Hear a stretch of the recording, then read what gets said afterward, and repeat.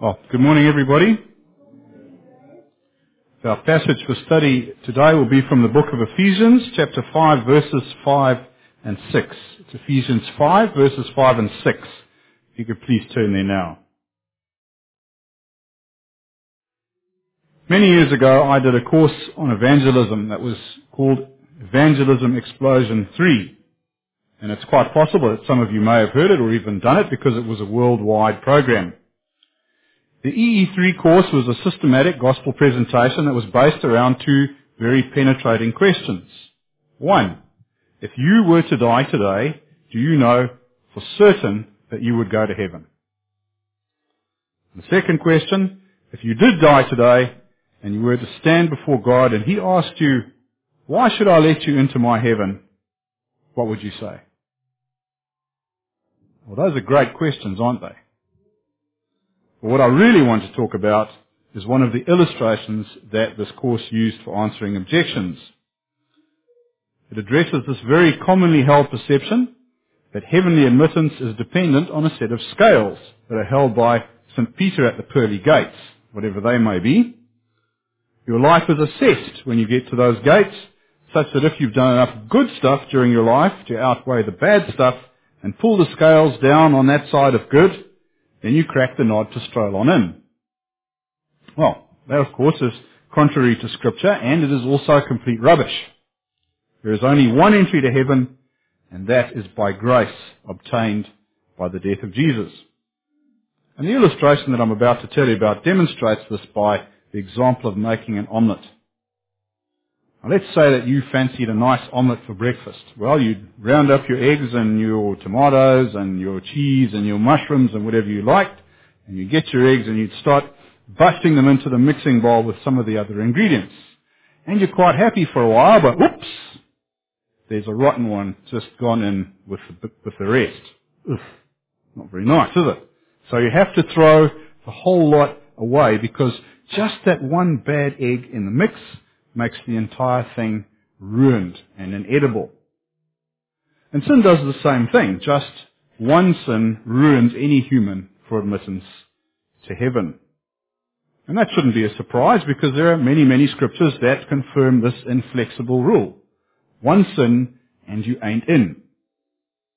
And our text today is one of those scriptures. So let's read and explore it so that we both understand its relevance to ourselves, and we can also offer it up as an explanation to explain why that good deeds model is, as I said, rubbish. Now I'll read the whole of the first part of chapter 5. Therefore, be imitators of God as dear children, and walk in love as Christ also has loved us and given himself for us, an offering and a sacrifice to God for a sweet-smelling aroma. But fornication and all uncleanness or covetousness, let it not even be named among you, as is fitting for saints. Neither filthiness, nor foolish talking, nor coarse jesting, which are not fitting, but rather giving thanks. For this you know that no fornicator, unclean person, or covetous man who is an idolater has any inheritance in the kingdom of Christ and God. Let no one deceive you with empty words, for because of these things the wrath of God comes on the sons of disobedience. Therefore, do not be partakers with them. I think there's quite a contrast inside this text here, because Paul starts off with these images of love and sacrifice and sweet smells, and then he just dives off into fornication and wrath. It's not a very pretty picture, is it? But isn't that the point? As we've just been saying, there are no scales. There is no spiritual gray space between condemnation and redemption. There's no third way, as I've been reading some very misguided pastors have been saying of late. And this is very meaty stuff. In fact, I can immediately think of 4 important themes that flow from this verse. Firstly, praise. As a believer, we can read this passage and say, praise the Lord for saving me from that, for giving me that inheritance despite the filthiness of my previous condition. And then secondly, there's privilege. We should recognize that we can never hold any feelings of moral high ground over our fellow earthly citizens because That mess described here, well, it's exactly the same place that we all came from. Our heavenly inheritance of eternal life is a great privilege, yes, but never one that ever had anything to do with our own efforts. Thirdly, perspective. There is a warning in this text for believers. Since it may be absolutely fine to continue to live in these sins because, well, there's no apparent immediate consequence for those that we can see around us practicing them daily, we might well just go and have a little bit of a try of them as well and just slide back into that. Friends, God hates these sins enough to make them punishable by eternal death. So if we have any respect at all for the gift He has given us, then we're going to be extremely careful not to go near the top step of that slippery slide, no matter how much fun it might look like from that perspective. Fourthly and finally, prudence. There is a warning here for those who don't yet know Jesus as Saviour and Lord. You see, those ideas about the big man upstairs with the white beard or the I've tried to be a good person all my life philosophy, well, so I'm sorry, but they just don't cut it. Many of the things that the world tells us are part of normal life, like the pursuit of personal gratification, whether that's through trying to gain wealth or some other means, are very sadly lies that divert us from the truth. Gaining entry into heaven isn't about trying to balance good with bad. This text here spells the truth out about how God sees those so-called normal things, and it does so in black and white. They will not lead you to heaven. They will lead you to hell. There is only one way or the other. There are no shortcuts. There are no detours. Only the blood of Jesus atones for our sins. Now, there's a very obvious aspect to what we read today that I want to deal with immediately. It's very important. It can appear from these verses that believers who backslide by indulging in these sins mentioned here will lose their salvation. That there is no what is called the perseverance of the saints. That term perseverance of the saints is a theological term. And my good friend, who I've never met but I'd love to meet, Wayne Grudem, defines it like this. He says, the perseverance of the saints means that all those who are truly born again will be kept by God's power and will persevere as Christians until the end of their lives. And that only those who persevere until the end have truly been born again. Now you notice I emphasized that and in the middle. This definition has two parts to it. It indicates first that there is assurance to be given to those who are truly born again. For it reminds us that God's power will keep us as Christians until we die, and we will surely live with Christ in heaven forever. On the other hand, the second half of the definition makes it clear that carrying on working in the Christian life is one of the evidences that a person has been truly born again. And it's important to keep this aspect of the doctrine in mind because often false assurance is given to people who are never really believers in the first place. And they think that just saying yes to Jesus is enough, and they carry on with the life that they've always had. All told, the perseverance of the saints is a pretty complicated subject, and it would take some time to fully explore, so I'm just going to stick to some of the basics. Why do we believe this? Well, firstly, we have the proof of Scripture. There are lots of texts confirming that those who are truly born again continue as Christians to the end of their lives, and then go to heaven to be with God. So here's just a couple of them that were told to us by Jesus himself. Firstly, John 6:38 to 40. For I have come down from heaven not to do my own will, but the will of him who sent me. This is the will of the Father who sent me, that all he has given me I should lose nothing, but should raise it up on the last day. And this is the will of him who sent me, that everyone who sees the Son and believes in him may have everlasting life, and I will raise him up at the last day. And again in the same book, John chapter 10, my sheep hear my voice, and I know them, and they follow me. And I give them eternal life, and they shall never perish, neither shall anyone snatch them out of my hand. My Father who has given them to me is greater than all, and no one is able to snatch them out of the Father's hand.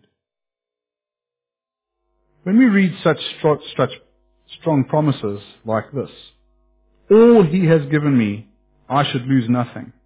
Everyone who sees the Son and believes in him may have everlasting life, and I will raise him up. They shall never perish, neither shall anyone snatch them out of my hand. My Father who has given them to me is greater than all, and no one is able to snatch them out of my Father's hand. We see language like that, it's clear that once we genuinely belong to Jesus, there is just no way, there is no way at all that we are ever going to be taken from him. There is an argument around John 10, which frankly I'd have to say is a bit silly, that says, although the text says no one can snatch Christians from God's hand, it doesn't mean that we can't remove ourselves by our own choice or actions. I just can't follow that through, because I don't know about you, but I am sure that I am someone. Okay? I am someone, and that because of this status of being a one, I must fall under the rule of the verse that no one is able to snatch a believer from the Father's hand. Who is greater than all? Who can have stronger hands than our Heavenly Father? No one. We might also ask some philosophical questions like this. Do we believe that the sacrifice of Jesus on the cross was perfect and sufficient for all sins? Do we? Yes, of course. Well, how could a person ever fail then to be completely and perfectly and permanently saved by such a complete, perfect and permanent sacrifice? It's not logical at all, is it? And further, if it's possible that one may somehow lose their salvation, well then it suggests that somehow what Jesus did on the cross wasn't quite good enough to do the job properly. Maybe you'll have to get up there again for another go on behalf of that particularly bad sinner. Well, that's nonsense. And I strongly reject such a notion because it's just so opposite to everything we know about God. If God were a God of half measures, he would be useless to us. We would have no hope at all. But we know from Scripture and from our own experience in our own lives that that is not the case.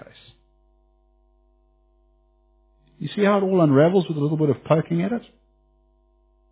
We can absolutely rely on the sure and certain fact that all those who truly belong to Jesus will remain in him and go to be with him in heaven when they die. Hallelujah. That is the end of the story. Hold the phone. We're not quite done here yet, because some of us might be thinking about situations where someone apparently has made a commitment, may have walked a very credible walk for quite a long time, and then, oops, it all turns to custard and they become a mass murderer. Will they go to heaven? Do they remain in Christ? Well, the answer is a qualified maybe. You see, our principle is always true for those who have repented and embraced Jesus as a Lord and Savior. But unfortunately, there's no winking red light that comes on their foreheads to indicate that that's the case or not. So we never know what's happened in their heart, but God does. So maybe that mass murderer really did make a true commitment. And if we truly believe that Jesus' death on the cross conquers all of the sin, then we need to take on board that it really does potentially mean all and every sin, even those that we consider to be unforgivable and disgusting. The reality of it is that if we bundled all of our own sins together that we did throughout our lives, I think we'd find them to be just as unforgivable and disgusting. However, all that said, it is very unlikely that a person who turns their back firmly on Jesus ever truly yielded to him in the first place. Because the external evidence of the internal conviction will always be the defining characteristic of those who are definitely saved. We know. We have the personal experience that the power of God is mighty indeed. So, how can it fail to leave its mark? How can someone who has known that power, loving them, supporting them, and transforming them, can ever deliberately choose to cast it aside? Why would they? It would be like deciding to stop breathing. We can rest totally secure in the knowledge that the Lord holds us firm in His hand and will never let us go. He is absolutely faithful. He has the power and authority to resist any and every effort by Satan to prize us from His kingdom. We cannot lose our salvation. But that is not a gift to leave in the cupboard. It is a gift to be used, to be admired, to be shared to the glory of God. We should praise God for its provision. We must work with Him to keep it in good condition, and we must share it with others when the possibility arises. And this not out of some dry or dreary obligation, but because of grace and love. And that was the spirit that it was given to us in. So, with the assurance of salvation in our hearts and those 5 thoughts that stem from the passage, and I'll just summarize those as praise and privilege, perspective, prudence, and perseverance, well, let's go on to look at our text in some more detail. So, let's just start by rereading it. Ephesians 5. For this you know that no fornicator, unclean person, nor covetous man who is an idolater has any inheritance in the kingdom of Christ and God. Let no one deceive you with empty words, for because of these things the wrath of God comes upon the sons of disobedience. Well, we've already spoken about the absolute certainty of salvation. It's truly wonderful to think about that, but do we think much about its opposite? That as certain as salvation is, so too is damnation for those who do not embrace Jesus as Lord. And this certainty is what Paul is pointing out here, because the Greek that he uses to speak about knowing is doubly stacked. He essentially says, you know, knowing. Now, unfortunately, it isn't so clear in this New King James Version that I use, but other translations that you may have in your Bible, they will say things like, you know for certain, or you may be sure of this. And this is a communication strategy that we all use. In fact, I have just done so when I said that salvation is absolutely certain. I mean, absolute. It's not an indefinite term, is it? There's no grey space around its edges for misunderstanding, is there? And certainty is similarly strong. So really, I ought to be able to use either of those on their own and be completely certain, oh, there I go again, that my meaning will be perfectly understood. The problem is that us humans are not always that quick to believe what we hear, and so we often choose to reinforce a point in this way to make sure that it has driven home. Paul is reminding his readers in a very definite way about destiny. And that's something we usually don't spend too much time thinking about, particularly when we are young. But each and every one of us has one, for as surely as we are born, we will die. And every breath that we breathe, the one you've just done, brings you closer to that moment. So, what will be your destiny? What will be my destiny? What will be the destiny of the person next to me at the traffic lights? In the supermarket? Or at the desk behind me? I think this passage here in Ephesians causes us to think beyond our own little bubble of life, doesn't it? But there's actually no time to ponder what that will be, because we are told immediately what the destiny will be for those who practice fornication, who are unclean, covetous, or worship idols. There is no inheritance for them in God's kingdom. Now these sins that I've just described, fornication and uncleanness and covetousness, well, they may have mental pictures attached to them that suggest that they aren't commonplace or modern and therefore aren't relevant to the real world around us. Well, maybe except for some really weird people in Tibet. I mean, they're into idols, aren't they? Well, the truth is that they are all relevant because they are all practiced daily by us and by those right next to us, and we ought to be aware of them. So I want to explain what's meant by these in more modern language. So what's a fornicator? Well, it's a person, male or female, who engages in sexual immorality.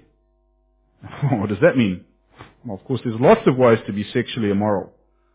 Obviously, having a sexual relationship with somebody outside the bond of marriage is a very obvious one. But of course, there's also things like homosexuality or a love of pornography. Maybe just underwear adverts on the television or the much worse stuff that is around. And these things are very commonplace today. It's pretty much expected that young folk, and maybe some not so young folk, are going to have many sexual partners. And that's a good thing, because you'll be ready when you go into marriage.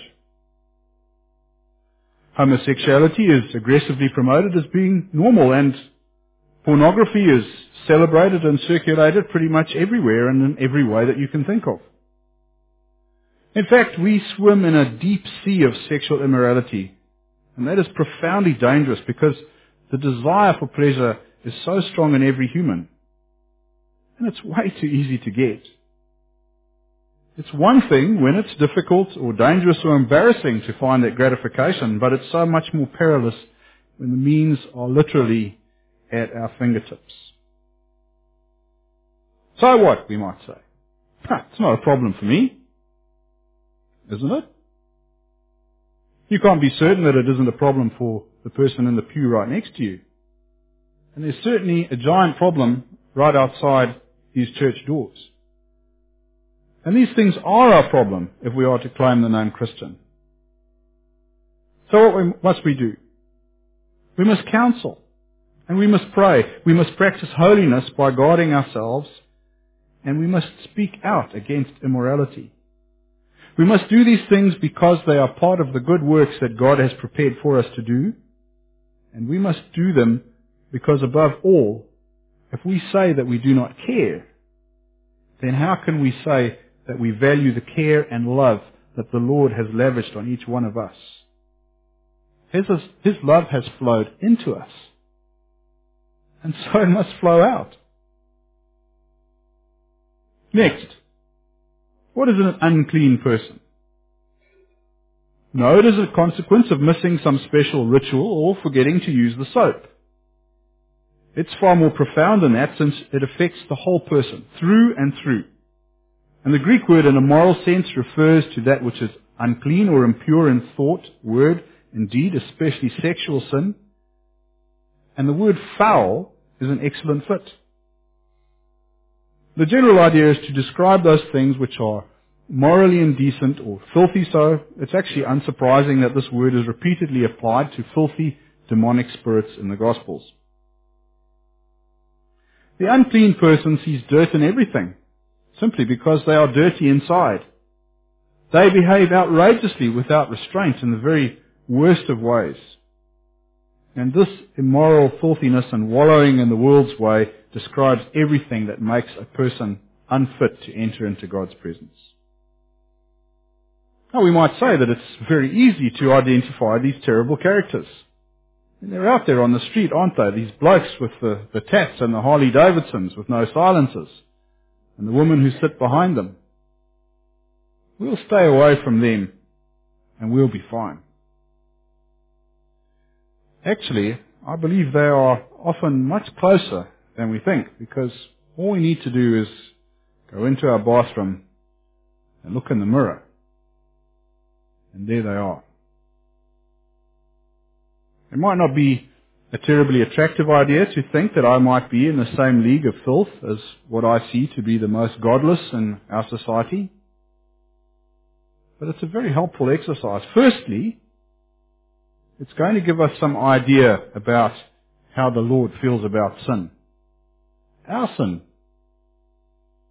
We were, and we are, that disgusting, and yet the Lord went ahead and He saved us anyway. I lack the words to say how wonderful that is. Isn't that something to give Him praise and thanks for? Secondly, what we see in that person in the mirror ought to remind us that we ought to have some humility and be gracious in our thinking, because at heart we are not really so different to that man on the Harley. The next category of depravity that excludes a man from the kingdom is covetousness. Now, when I hear that word, the first image that always pops into my mind is that of our skinny friend Gollum in The Lord of the Rings. And we might think of coveting as just an obsessive kind of desire for something that only hurts its owner, but actually it goes a lot further.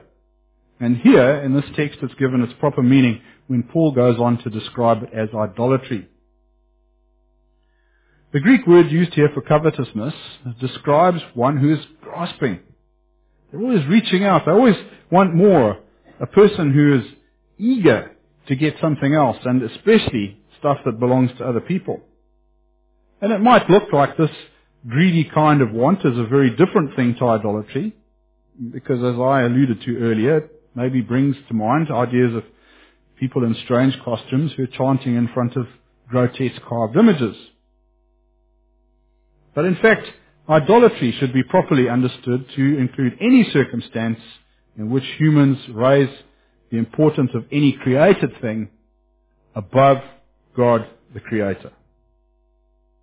Viewed in this way, it's clear that today, with our obsession for sports and all kinds of things consumer, covetousness and consequently idolatry is an epidemic.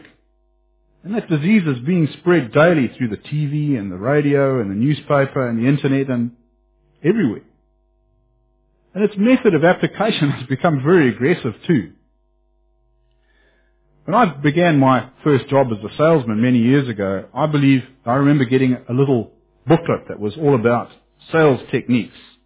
And it was all about using open-ended questions to find out what customers' needs were, and then matching those needs with the benefits of my products.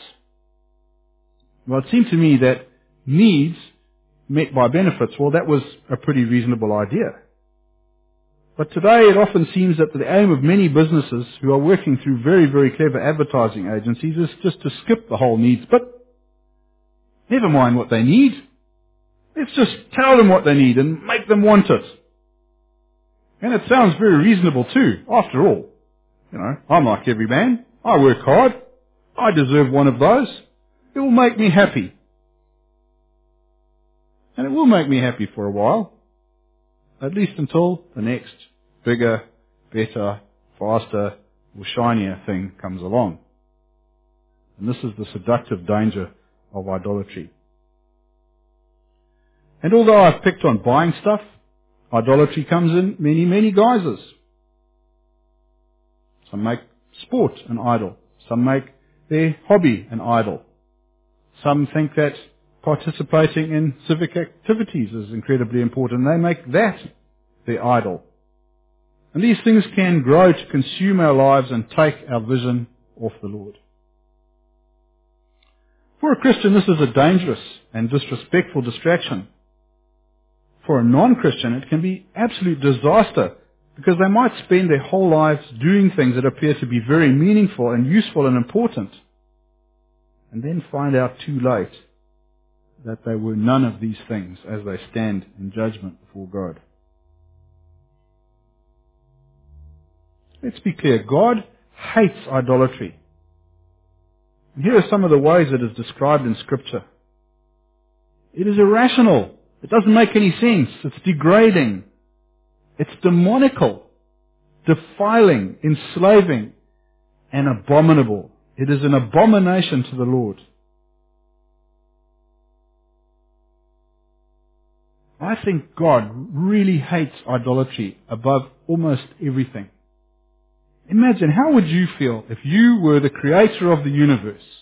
You created everything. You created men, and then they started thinking that the stuff you made is more important than you. I think I can understand why God hates idolatry. And consequently, we are warned to have no company with those who practice it. We are warned to flee from it, have no fellowship with it, keep from it, testify against it, and if we find ourselves in its grasp, we should turn from it. Having heard this sort of language describing covetousness and idolatry ought to make us extremely cautious about its effects in our own lives. I'm not saying that we should never daydream a little or admire beautiful or well-made things, but we should never allow those daydreams to deteriorate into an obsession or allow anything to move the image of God as our Lord and Provider from its most important place of honor in our lives. We must look to Him, we must trust Him and obey Him in all things. The Lord God is front and center. No thing that He made can ever compare with Him. So what are the consequences of these sins? Once again, the text makes it very straightforward, doesn't it? There is no inheritance for those who practice these sins in the kingdom of Christ in God. And here we must be certain to understand that what is meant by the word inheritance doesn't just mean some kind of physical reward or honor. It's much more important than that. The Greek word can refer to a portion or a gift that was received as a special something from someone who has died. And that ought to be a very significant clue because, of course, what is meant here is more than just a few dollars. It is the gift of salvation. Eternal life with God as opposed to eternal condemnation in hell. And no person whose life is characterized or defined by the sins that we have discussed today has any chance at all of entering heaven. And note that I've been careful to use these words, characterized and defined. I've already addressed the matter of losing one's salvation. Clearly, it is impossible that it can happen. So this verse is specifically aimed and talking to those who are not saved. Despite that, many of us will be rightly concerned that they can see these sins in their own lives, although they are believers.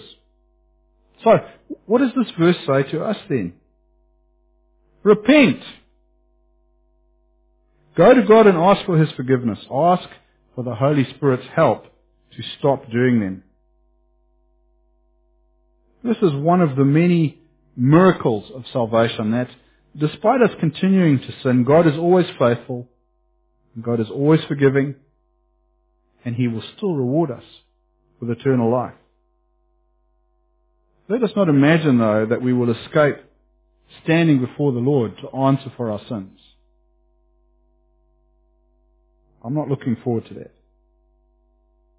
But what we will escape by His grace and His mercy is His terrible wrath and judgment. It's just incredible. And since it is so, we must treat this privilege with due honor, never abusing it by continuing to sin with the attitude that it'll be okay because God always forgives me. That would be a really terrible and abusive way to treat such a gracious gift. Well, we're almost done now, but we still need to deal with verse 6, which contains an important warning to us all. Let no one deceive you with empty words, for because of these things the wrath of God comes upon the sons of disobedience. The problem is that all the sins that Paul has described here are very basic, and the desire to commit them is a very powerful thing in every human being. We love sex. We love to party. We love to accumulate stuff. And these things aren't necessarily wrong because there are circumstances for which they were properly created. But because we like them so much, we go way beyond those proper uses. And to warrant that overreaching, we also love to hear people telling us stories and giving us excuses for practicing them because they agree with and feed those powerful desires. There are some very eloquent arguments out there for turning your back on God and living the Kiwi dream, aren't there? And they come from all over the place. But in the end, they are always empty words. Why? Because they only bring temporary gratification. Nothing that we have or do today is going to join us when we die. It all stays behind. It all turns to dust in the end. However, the essence of our persons, the reality of what we are, is never defined only by our flesh, because we were created by God as eternal spirits. And therefore our main concern should be focused on the eternal, not on the here and now. So don't let those empty words today drag your attention away from the fullness of forever. The consequence of falling for empty words is profound. In love, God created the universe, limitless in its scale and complication. In love, He continues to manage its every detail, every moment of every day. That's how big He is. So the exercise of God's wrath, as promised here, ought to be properly feared and respected. So that's it for today. I know that everyone who listens to a sermon gets something different out of it. Sometimes a little, just a few words, sometimes a lot, sometimes the most surprising of things, sometimes a refreshing nap. But my prayer for you today would be that there would be just two things that you would take away with you from this sermon. Firstly, search yourselves for these sins and be ruthless about eliminating them. Secondly, our response to reading a text such as this should never be left at the superficial level of, I'm glad I'm not like them. Yes, we can and we should rejoice over our salvation, but that rejoicing ought to be done with a sense of perspective. We know what we have escaped from, and so we know what they face. If you saw a man in a burning house, you'd go and rescue him. So why on earth would we abandon the people around us to this fate? Our hearts should be moved to pity and our hands and mouths to action for those who remain unsaved. Make the gospel plain to those who live in sin. Let us pray.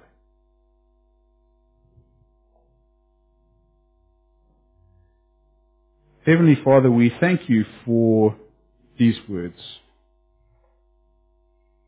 Yes, they are frightening, but they also remind us of the glory of what you have done for us and what waits for us. Thank you, Lord, for that promise. But Lord, the two always go hand in hand. And I pray that because we know both the glory and we know the terror, that we would be moved to share your gospel, your good news, with those who face only the latter. We ask that in Jesus' name. Amen.